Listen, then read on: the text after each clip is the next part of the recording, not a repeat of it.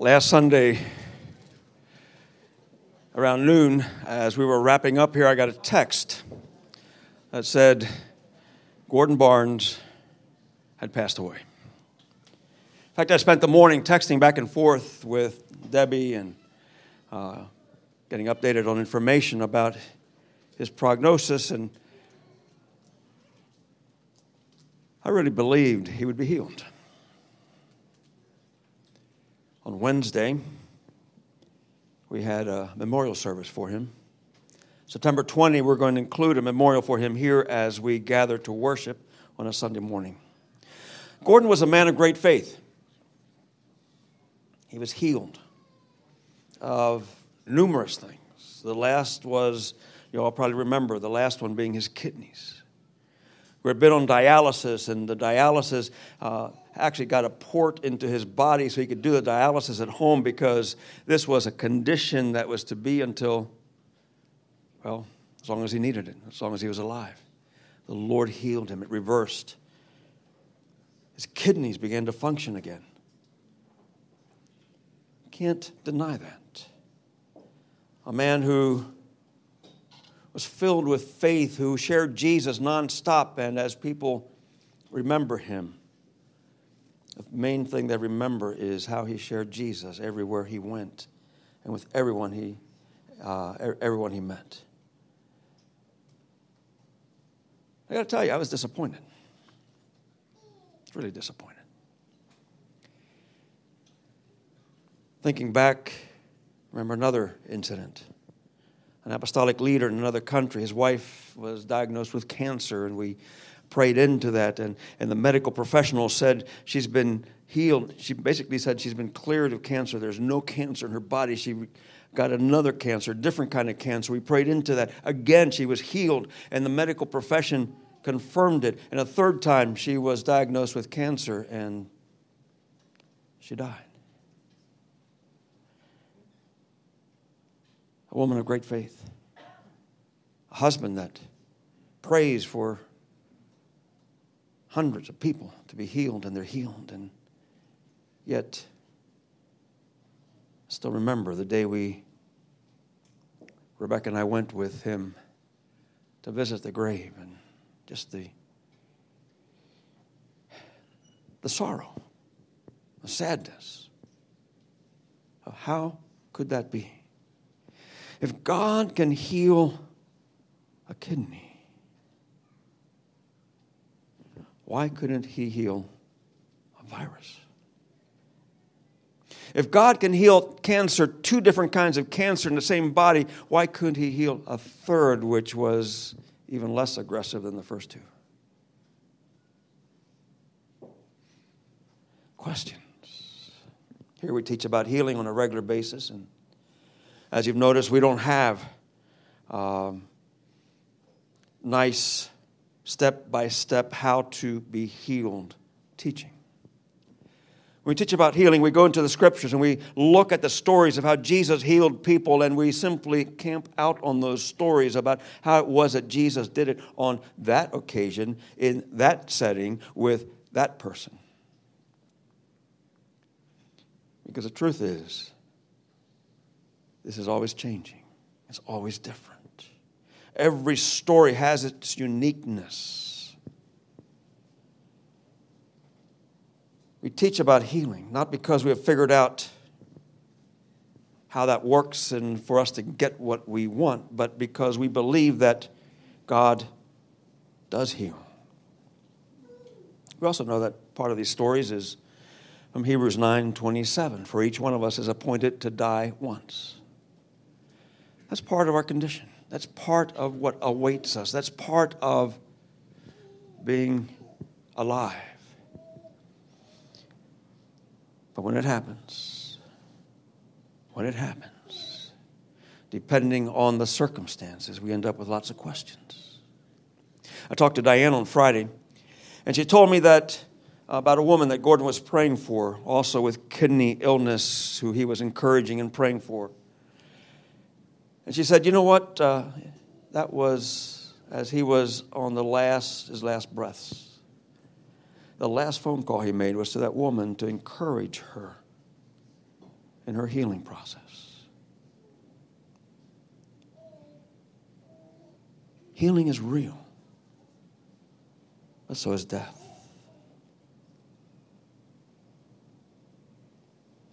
In the years 2013 and 14, I was diagnosed with cancer and I was healed. I also had internal bleeding and I was in the hospital and the blood was bleeding into my chest cavity faster than they could pump it in. That's not a good sign. And the medical professionals figured it out, and it was a quick fix. It was simply, just had to go in and zap a vein that had been ruptured. Stop bleeding. Same year, Rebecca had 2 major surgeries in the same year. And she'd been healed of lupus, medically confirmed. Healed of rheumatoid arthritis. Again, all the confirmation you need on that. Other illnesses that she had had along the way, she'd been healed, but these 2 required surgery, and the medical profession used their skills twice in amazing ways that in both cases extended her life. Our health is so important. We spend so much time and money and effort related to our health, even though perhaps we don't eat like we should or exercise like we should and do the things that we know we should be doing for our health's sake. But we spend a lot of time and energy and money because health is important.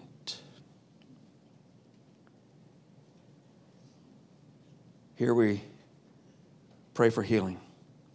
We share stories of how God healed. We help each other through those times of debilitating health issues. And again, like I said, we teach about healing on a regular basis. Because we serve a God who heals. Not because we have figured God out and can get what we want. But we also recognize that sometimes the medical profession is incredibly important, helps tremendously in the healing process. So we're not anti anything here. We are for healing. And when we're not healed, when that day that's appointed to us does come, it doesn't change the fact that God is a God who heals and that the medical profession has great skills to help in the healing process. And so when we approach those moments of lots of questions about the why, the place where I believe we need to start is acknowledging God is a God that heals. The medical profession has great skill to help in the healing process. And yet we ended up with a result we did not particularly like. Coming off of an event like Gordon's death it's easy to dwell on the questions. It's easy to ask the kind of questions that actually lead us toward not being sure about God healing or perhaps even not being sure about the medical profession. But that's the wrong place to start. I think we need to step back and ask the question, how can we build our faith to believe that God can heal us for when we need it? How do we build each other's faith? What is it that causes us to be able to step back into the presence of God with an illness that we have and ask for God to heal? What does it take for that woman who Gordon was praying for to believe that, yes, God can heal her kidney even though Gordon died? Let's read in Acts chapter 5 and then chapter 19, 2 interesting passages. And we read in Acts chapter 5, verses 12 to 15. Meanwhile, the apostles were performing many miraculous signs and wonders among the people. That was just part of a day's work. If you were part of the community of faith, part of what you did every day was you performed signs and miracles and healed people. And that's just what everybody who followed Jesus was supposed to be doing. And we drop down here to that was verse 12. Drop down here to 15 and 16. As a result of the apostles' work, sick people were brought out into the streets on beds and mats, so that Peter's shadow might fall across some of them as they went by. Crowds came in from the villages around Jerusalem, bringing their sick and those possessed by evil spirits, and they were all healed. Now let's jump down here to Acts chapter 19, and we see a passage of Paul doing unusual miracles. 19 verses 11 and 12. God gave Paul the power to do unusual miracles, so that even when handkerchiefs or claws that had touched his skin were placed on sick people, they were healed of their diseases, and any evil spirits within them came out. All right. That's crazy stuff. It's not something we see every day. I'd like to see when somebody's shadow heals people. I'd like to see when that handkerchief trick actually works and isn't just a fundraiser. All right. You know what I'm talking about if you watch Christian TV. I'd like to share 7 things that I believe help us increase our faith. Increase each other's faith so that in spite of the questions that we have, in spite of the fears that we might have, in spite of the stuff that happens that the enemy would try to use to cause us to not believe that God can heal, our faith remains strong so that we do press in for that healing that God can do. Number 1 is credible stories of God healing others. Here in the passages I read, people told us stories of how sick people were being healed by the apostles. And if you're sick and you hear stories about how people are getting healed, what do? You want to go there. You want to give it a shot. This isn't about having great faith. It's about taking a chance, maybe kind of faith. Now, I know it's great to talk about great faith to be healed. But the truth is, a lot of times, all we need is a maybe kind of faith. Maybe God can do it. There are a bunch of people getting healed over there, so I'm going to give it a shot because I want to be healed, and if not, I've got nothing to lose. And so people were being taken into Jerusalem. They were they were looking to see where Peter was walking. They would try to get in the way of his shadow because they saw that that's what others were doing. And it had nothing to do with their faith in God to heal. It had nothing to do with the teaching they'd gotten from Peter. It had everything to do with the fact that they knew a friend who sat where Peter's shadow hit them and they were healed, so they were going to try the same thing. Do you think there should be more to it than that? Well, God healed Gordon's kidney. And so when you tell that story, others who had malfunctioning kidneys would be like, what do I have to lose? And Gordon prayed for lots and lots of people for healing of their kidneys simply because, well, that guy's kidneys are healed. He's not on dialysis anymore. I'm sick and tired of this dialysis. Sure, pray for me. It doesn't really, if it doesn't make a difference, it doesn't make a difference. But maybe kind of faith. See, I'm standing here, I'm thinking, no, I should be teaching you guys to have great faith for healing. Well, that'd be nice. That's really wonderful. When people have great faith for healing, it's a little bit easier to pray for them. But it doesn't tie God's hands when it comes to healing people. And so people would tell stories of how sick people were healed by the apostles, and their friends would bring the sick people to sit there where Peter's shadow could hit them. People took Paul's handkerchiefs and claws and told the story to their friends of how people were healed. And there were folks that were healed that didn't want to even be touched by that handkerchief. How do I know that? I know people. Your super spiritual sister-in-law goes to a meeting and comes back with a handkerchief and wants to touch you with that handkerchief so you get healed. Now, let me take a survey here. I'd say 87% of us here would probably be somewhat resistant to that. You think Am I getting the percentage right? More or less? And so your super spiritual sister-in-law figures out a way to zap you with a handkerchief anyway. And you get healed. I mean, those are the stories of what was happening here with Paul's handkerchief. It wasn't, oh, I got this handkerchief. It touched Paul. Who's Paul? Oh, he used to be a Pharisee, but he's not anymore. Oh, there's something wrong with that story. Now he's a Christian. He's a believer. Ooh, those people. I've heard stories.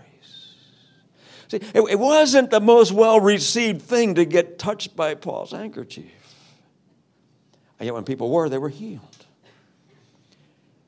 What makes a story credible? Well, two things. You know the person.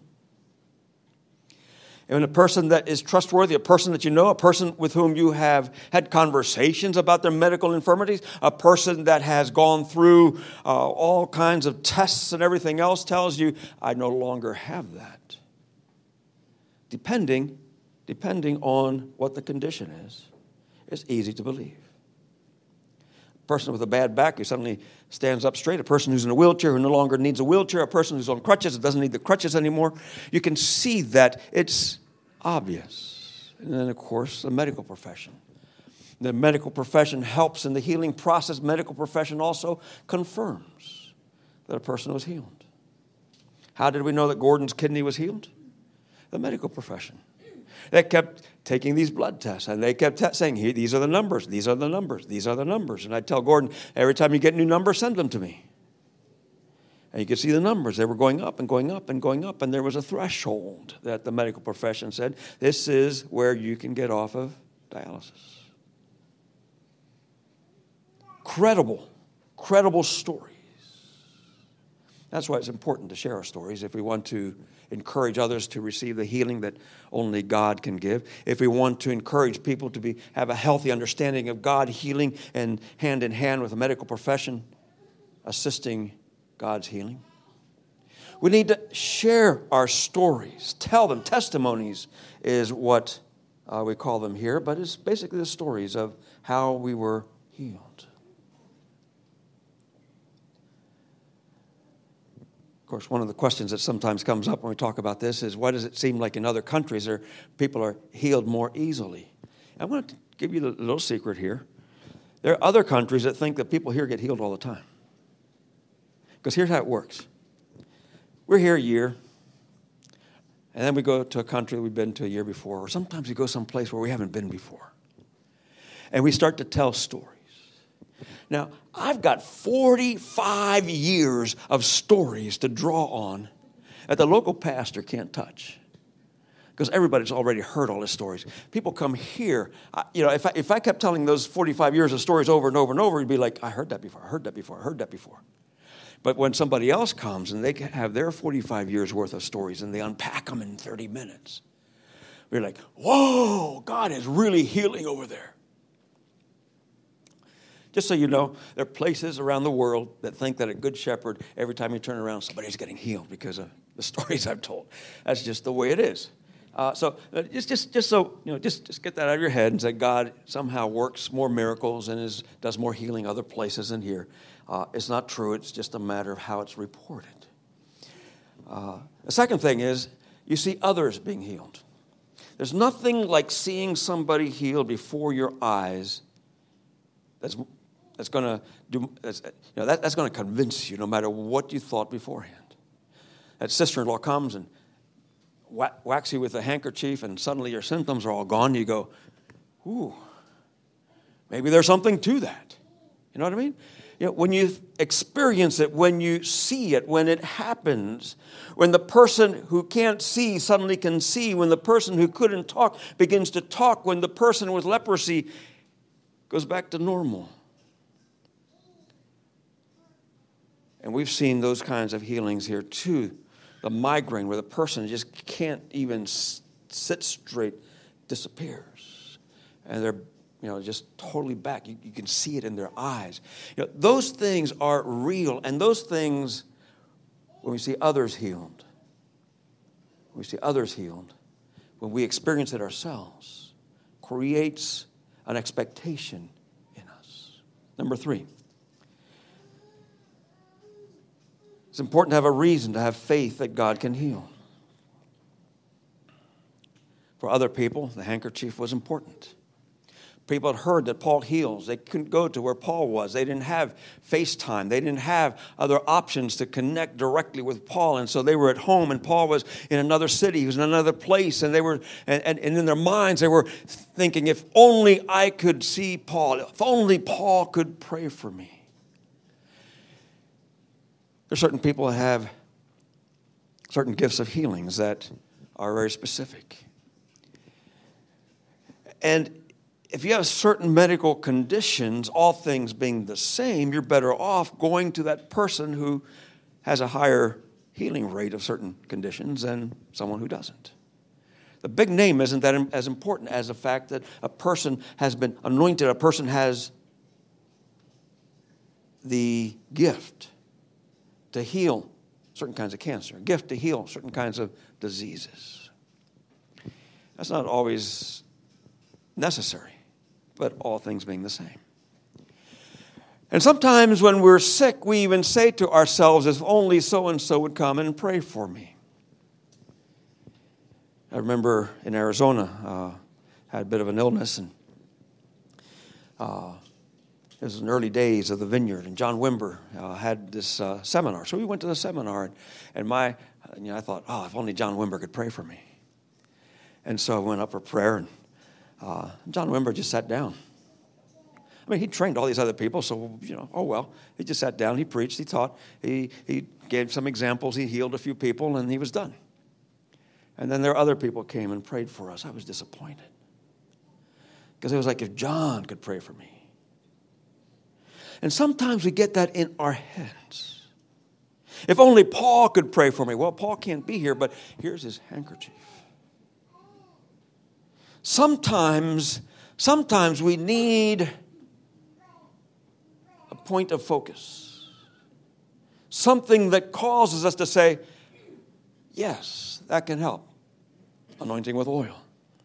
Do we need to anoint with oil? Let me tell you something. A person who has gifts of healings doesn't need oil for anybody. However, there are people who need the oil to be placed on them for them to be able to receive that healing. Those are two different things. And so if anyone is sick, James tells us, call the elders. Why the elders? Why not the people who have gifts of healings? I mean, when I was sick, I was going, some of you remember in 2013 when I had cancer, I'd go up here when the prayer team was up here, and I'd go over there every Sunday and ask for prayer.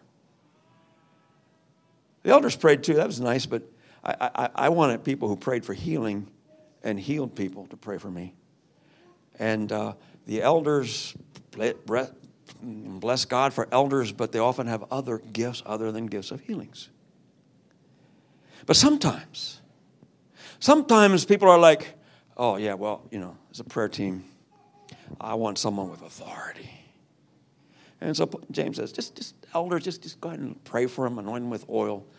Give them something, give them what they need so they can have be able to receive that healing. And don't worry about it, just do it.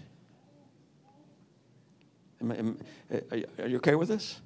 I mean, I'm cutting down some of the things that we have believed for a long time about the role of elders and oil and that kind of stuff. But this is, I've seen it work. And so Paul's handkerchiefs and Peter's shadow. When we use oil, when we lay on of hands, do you have to touch someone for them to be healed? No.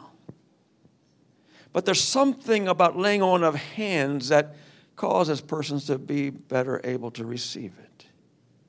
It's not so much about the prayer of faith or the healing prayer. It's about how able are you to receive it. Number 4, sometimes God speaks clearly. And when God speaks clearly like this, it's like a no-brainer. We have a couple of stories I've referenced in your notes if you downloaded them from Realm.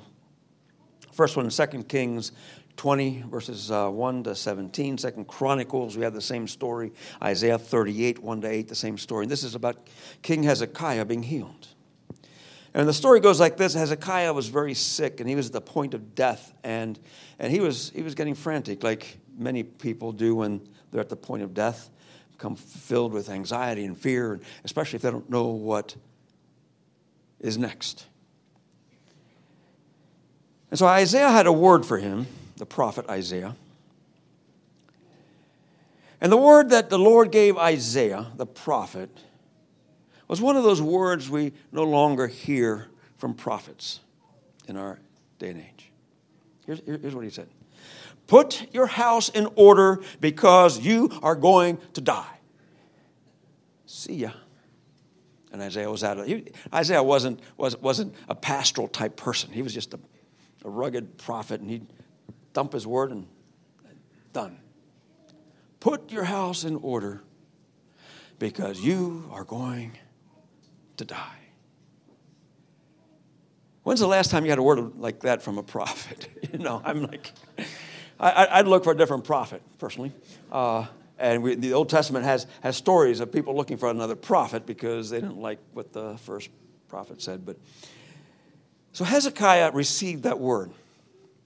Now, Job's friends had counsel for him that Hezekiah might have taken.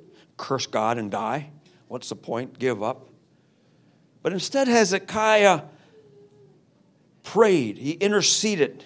He wept bitterly. And then God gave Isaiah another word. And sometimes you hear a prophetic word, and then you hear another prophetic word from the same prophet, and you wonder, how does that line up? Well, you need to figure out what happened in between before it's going to make any sense. God gave Isaiah another word.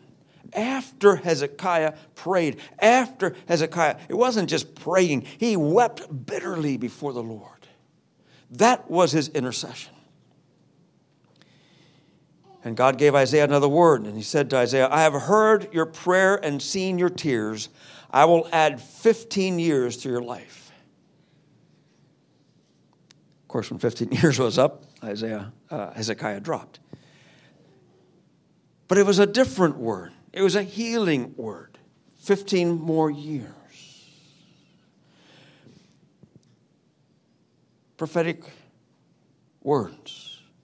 When the Lord speaks to us, when the Lord says gives a prophetic word that is from the Lord. It's too many people put words into God's mouth and say the Lord said you're going to be, and we need to stop that. We need to be honest. We need to be real. We only need to, when we say the Lord said, we need to make sure it was the Lord who said. But whenever the Lord says, this person will be healed, it's an easy one. You don't need much of a prayer. In the name of Jesus, be healed. You walk away, they're healed. Simple as that. And I've seen that as well. That prophetic word, the voice of God that declares what the outcome will be. And all you have to do is get in line. Line up with that. And declare what God already is going to do. Number 5, personal experience. We see the story of 1 Samuel 7, where they had a great victory of the Philistines. And then we get to verse 12, and we have that up here on our wall of remembrance in the lobby. And we read, then Samuel took a stone and set it between Mizpah and Shen. He named it Ebenezer, saying, thus far the Lord has helped us. Or in Apostle Patrick Thuo's translation, the God of thus far is a God of the rest of the way. If he's healed before, he'll heal again. If God's healed you once of something, he can heal you of that same thing all over again. And there's something about having been healed by God in the past that helps us be in a better place to receive that next healing. Now, you can ask the questions about Gordon. He had his kidney healed, and he should have been set up for that healing of the virus. And there's so many questions that go with that. But here's a little secret I want you to always remember when it comes to healing. No matter how clear the storyline is that you study or read of Jesus healing somebody, no matter how clear it seems from certain passages that you read about how God heals, by the time it's over, you will have more questions than answers. So that's just part of the territory. There will always be more questions than answers. And unless we're able and ready to embrace the fact that there are more questions than answers, and still pursue the healing that God has for us, we're going to miss out in so many healing blessings, because we'll find ourselves dwelling on the questions, not what God can do and has done. At any rate, Samuel took a stone and he set it up, in a stone of remembrance. And I like the way that Apostle Patrick Thuel has restated that. That's why we have it up here. I mean, it's just so clear. The God of thus far is the God of the rest of the way, until we go to be with Jesus. The stuff that God has already done, He'll do again. If He's provided financially before, He'll provide financially again. If He has healed you before, He will heal you again. If He has reconciled you with family members, He'll reconcile you with more family members. If He has, whatever God has done, He will keep on doing. Just keep pressing in for more. More out of the Toronto revival. That was one of the big prayers. More, Lord, more, Lord, more, Lord. And it wasn't always more of something else. It was more of the same. More. Just more. I know what that little bit was, and I just want more of it. That's a good place to be, to receive that healing. Remember what God has done. The sixth one is desperation. There are numerous stories. There's one in John chapter 5 of the man by the pool of Siloam. 38 years by the pool of Siloam. He was all by himself. All the people that had been there to help him get in the pool to receive healing had abandoned him. He was by himself. Nobody to help him. He was desperate. Jesus comes along. The first person that may have talked to him that looked like someone who could actually help him. And so he reaches out to Jesus. He was desperate. Not for the healing that Jesus gave him. He was desperate for someone to help him get in the pool, and he thought maybe Jesus could do that. 38 years. And Jesus asked him, do you want to be made well? Pick up your mat and walk. Man did that. Healed. But the desperation drove him to that place. Or you have the story of Naaman in the Old Testament, 2 Kings 5, where Naaman has leprosy, and he hears that there is this guy, this crazy prophet that heals things like leprosy, and someone that he would never go look for, he would never talk to, he would never want anything to do with. And he goes to talk to the prophet, and he waits for the prophet to come out, and the prophet sends a servant and doesn't even give him the time of day, and then tells him, go wash yourself 7 times in the dirtiest river in town. Oof. Out of desperation, he did that and was healed. And desperation sometimes is so great. We have no other place to turn. The medical profession has accomplished all that it can. All those essential oils have done what they can. Okay, I see all the essential oil people here. You're smiling. The eating healthy hasn't really turned it around. What are some other, I could call out a few people here for the diets that you're on to make yourselves healthy, but it gets to the point where, those things just have a shelf life, and there are these illnesses. Our bodies just begin to deteriorate. That's basically the what life is all about. From the time you're born to the time you die, your body begins to deteriorate, and that's the process of life. Just an encouraging thought for you today. And we do all we can to keep it from deteriorating faster than it is, and then these things zap us, these illnesses. And we get desperate.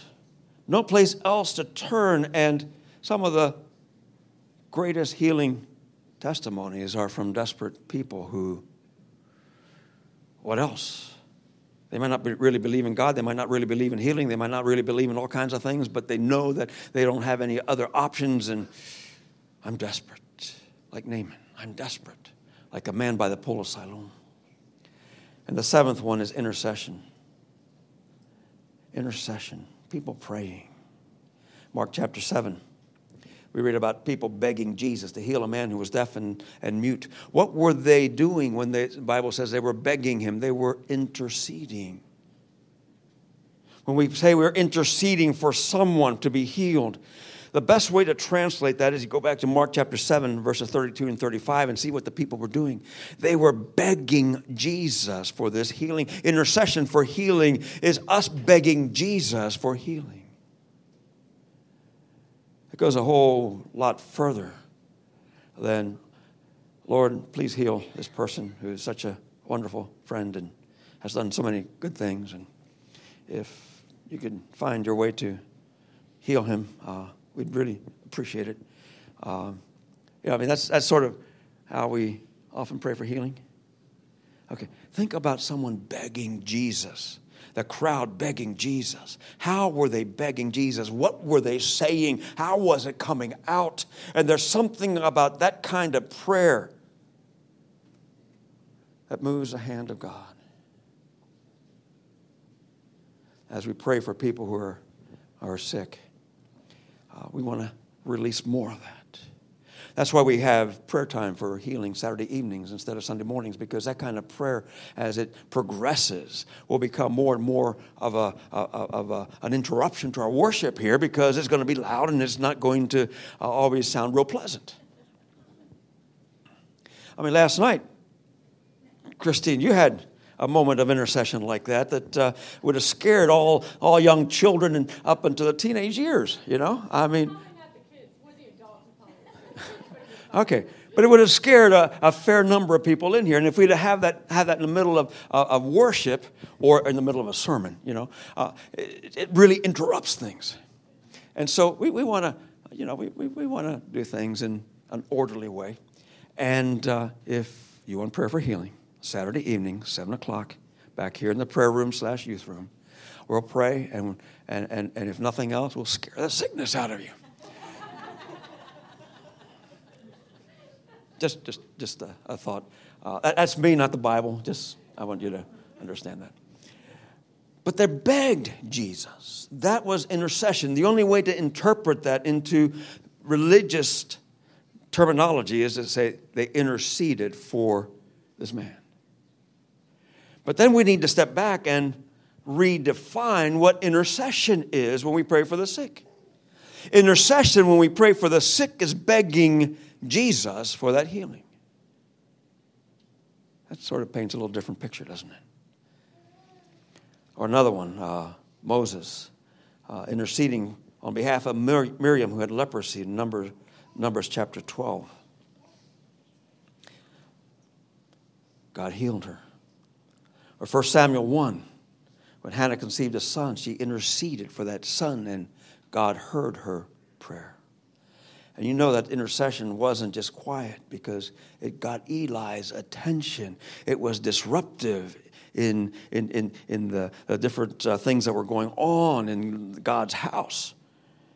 And when she began to intercede, all eyes were on her, and Eli was like, I need to talk to this woman. That's why he knew about it. And so this intercession for healing is that begging Jesus. Begging Jesus.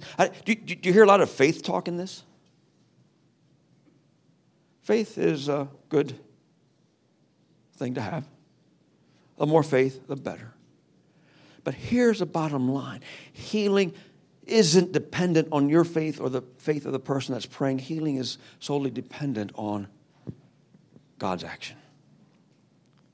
When God heals, He heals.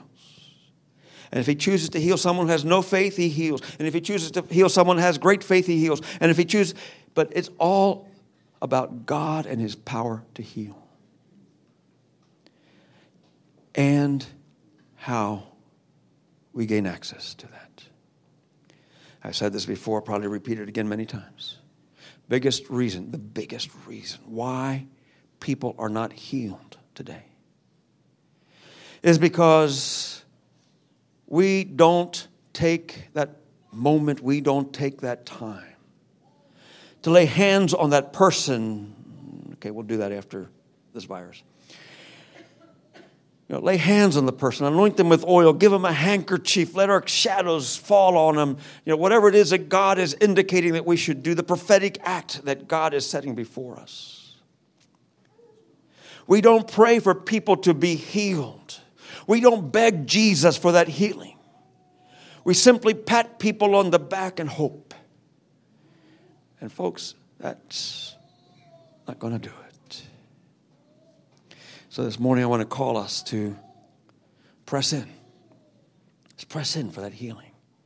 Let's press in for that healing. Let's not permit how we believe others might see us to dissuade us from crying out, from begging God as intercession, from doing other odd things or even crazy things that God might indicate that we should do.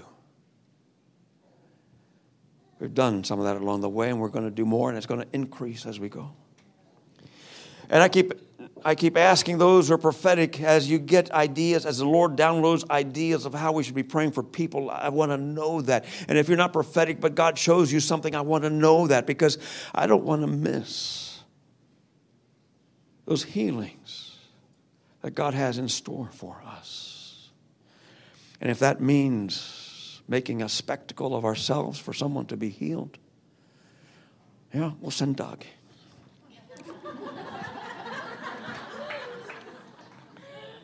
You got that one, Doug? Got to give you a 5 here. Okay. You saw that? It's easy to just point to somebody that we think would do it. But usually if it means making a spectacle of ourselves or stepping out and doing something that seems weird or odd, it means we get to do it. And if Doug can back us up, that really helps, because, he doesn't mind like some others might. But if the Lord shows us something, let's do it. The Lord promised us here at Good Shepherd something years ago. It's a promise that He has given us for this church and for this region. And I want to declare it again this morning. It's from Isaiah chapter 35, verses 5 and 6. And this is from the New King James Version. And this is the promise. This is what we are beginning to see. We are beginning to get a glimpse of it. We're beginning. It's beginning. It's starting. It's just starting. And I want you to think about this, because it's about the highway of holiness, and we've identified that as the ancient pathway that comes down, it's kind of spiraling around Route 222. And it comes out of Berks. And when the Lord gave us this word, there was nobody, a Good Shepherd, who lived on that side of the Berks line between us and Redding. And look around this morning. That's changing, and that's changing fast. There's something that's happening. God is beginning to move. He is beginning to shift things. He's beginning to change things. And now I can see this more clearly as a word that is about to happen. Verse 5, then the eyes of the blind shall be opened. Okay, this is not, it's not spiritualizes. It wasn't meant to be spiritualized as spiritual blind eyes and that kind of thing. This is like blind eyes, people who can't see. It might be you can't see well because of cataracts. You can't see because your eyes don't function anymore. It can be colorblind. It can be, but your eyes are not. Physically, there's something wrong with your eyes. Okay, it's just so we understand what this promise is about. Then the eyes of the blind shall be opened. The ears of the deaf shall be unstopped. And I understand that in our day and age, those who are deaf have American Sign Language, and many here have learned to communicate in ASL, and that's great.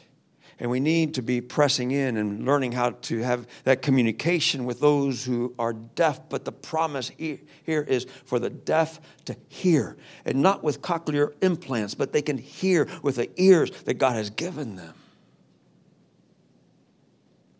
Some years ago, the Lord gave me a word. I was with a pastor, deaf pastor. And the Lord said, I will heal him if he wants it. I'm like, whew. I mean, I'm already setting up my Yoder tour, going from church to church to give testimony about how God heals the deaf, right? I mean, this is that's how clear it was. And so I asked him, I said, would you like me to pray for you to be healed? He said, no. He said, that would mean it would change so much of who I am and how I interact with those who are deaf and my role in the deaf community. And no, he said, I don't want that. Okay. I understand that. He's still my friend. It doesn't change the fact that, that choice doesn't change the fact that of the friendship. But the promise here is that ears of the deaf shall be unstopped. People will be able to hear and hear clearly. Over the last weeks, months, we've been having a lot more people with ringing in their ears, and we've been wrestling with that with the Lord. What is it? What is it? That ringing in the ears that are not, and some that are hard of hearing. And how do we press in? How do we pray for that? What are the keys? But the promise is, the eyes of the blind shall be opened, the ears of the deaf shall be unstopped. Then the lame shall leap like a deer, and the tongue of the dumb sing. For water shall burst forth in the wilderness and streams in the desert.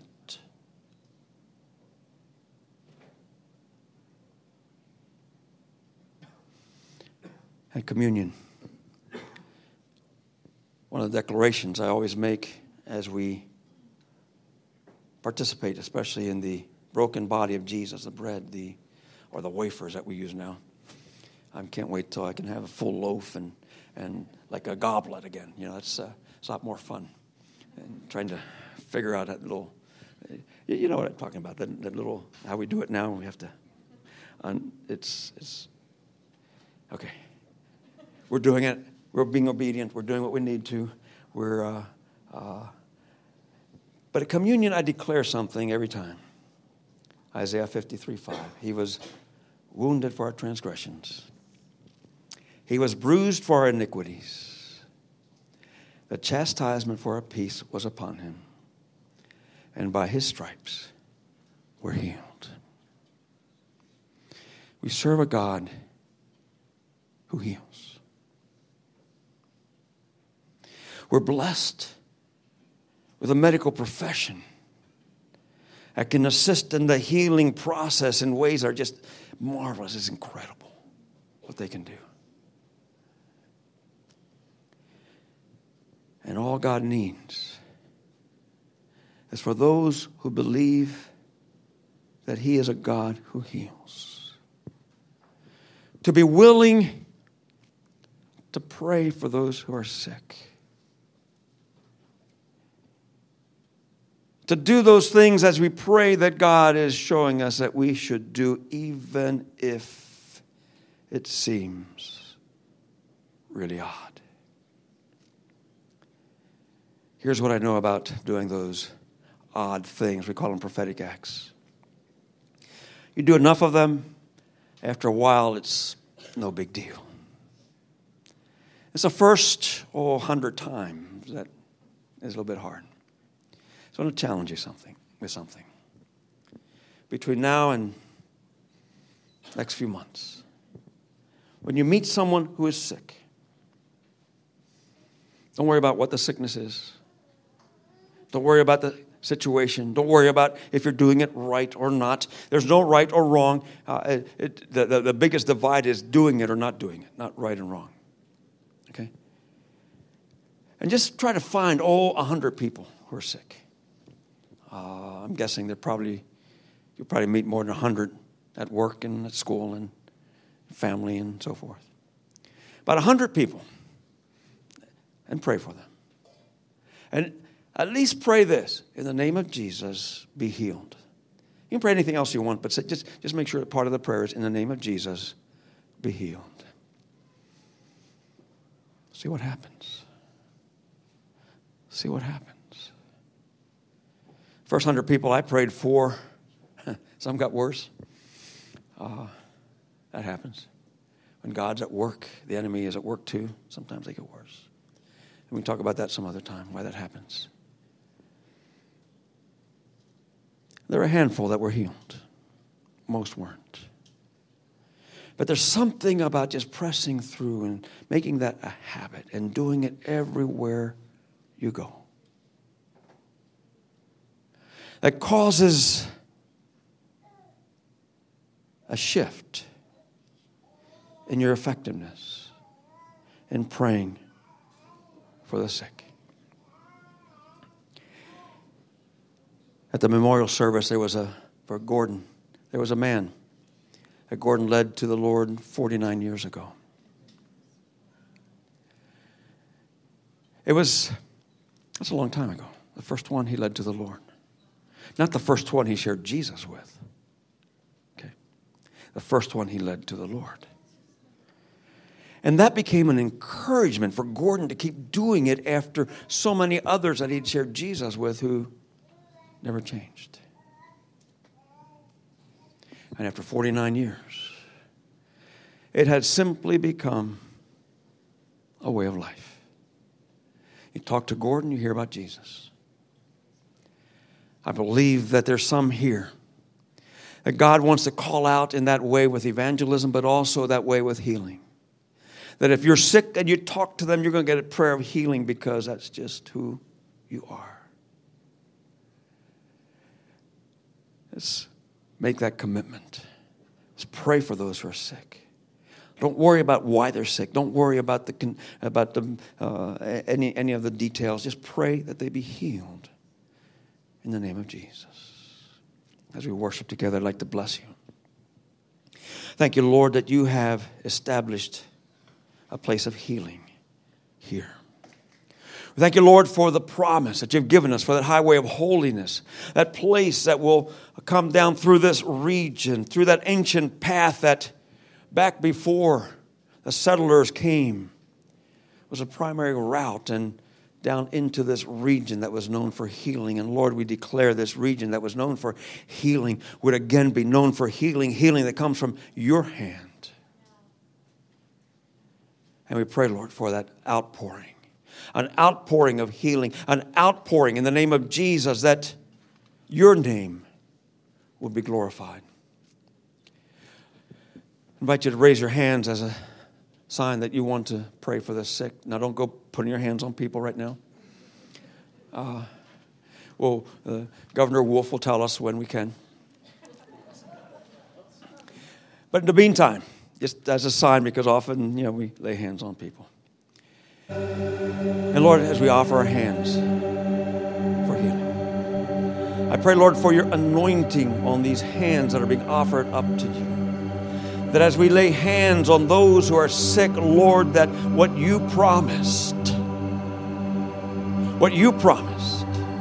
that these signs shall follow those who believe. Lord, we believe and we desire to have these signs following us. That we will lay our hands on the sick and they will be healed. Let's stand and worship.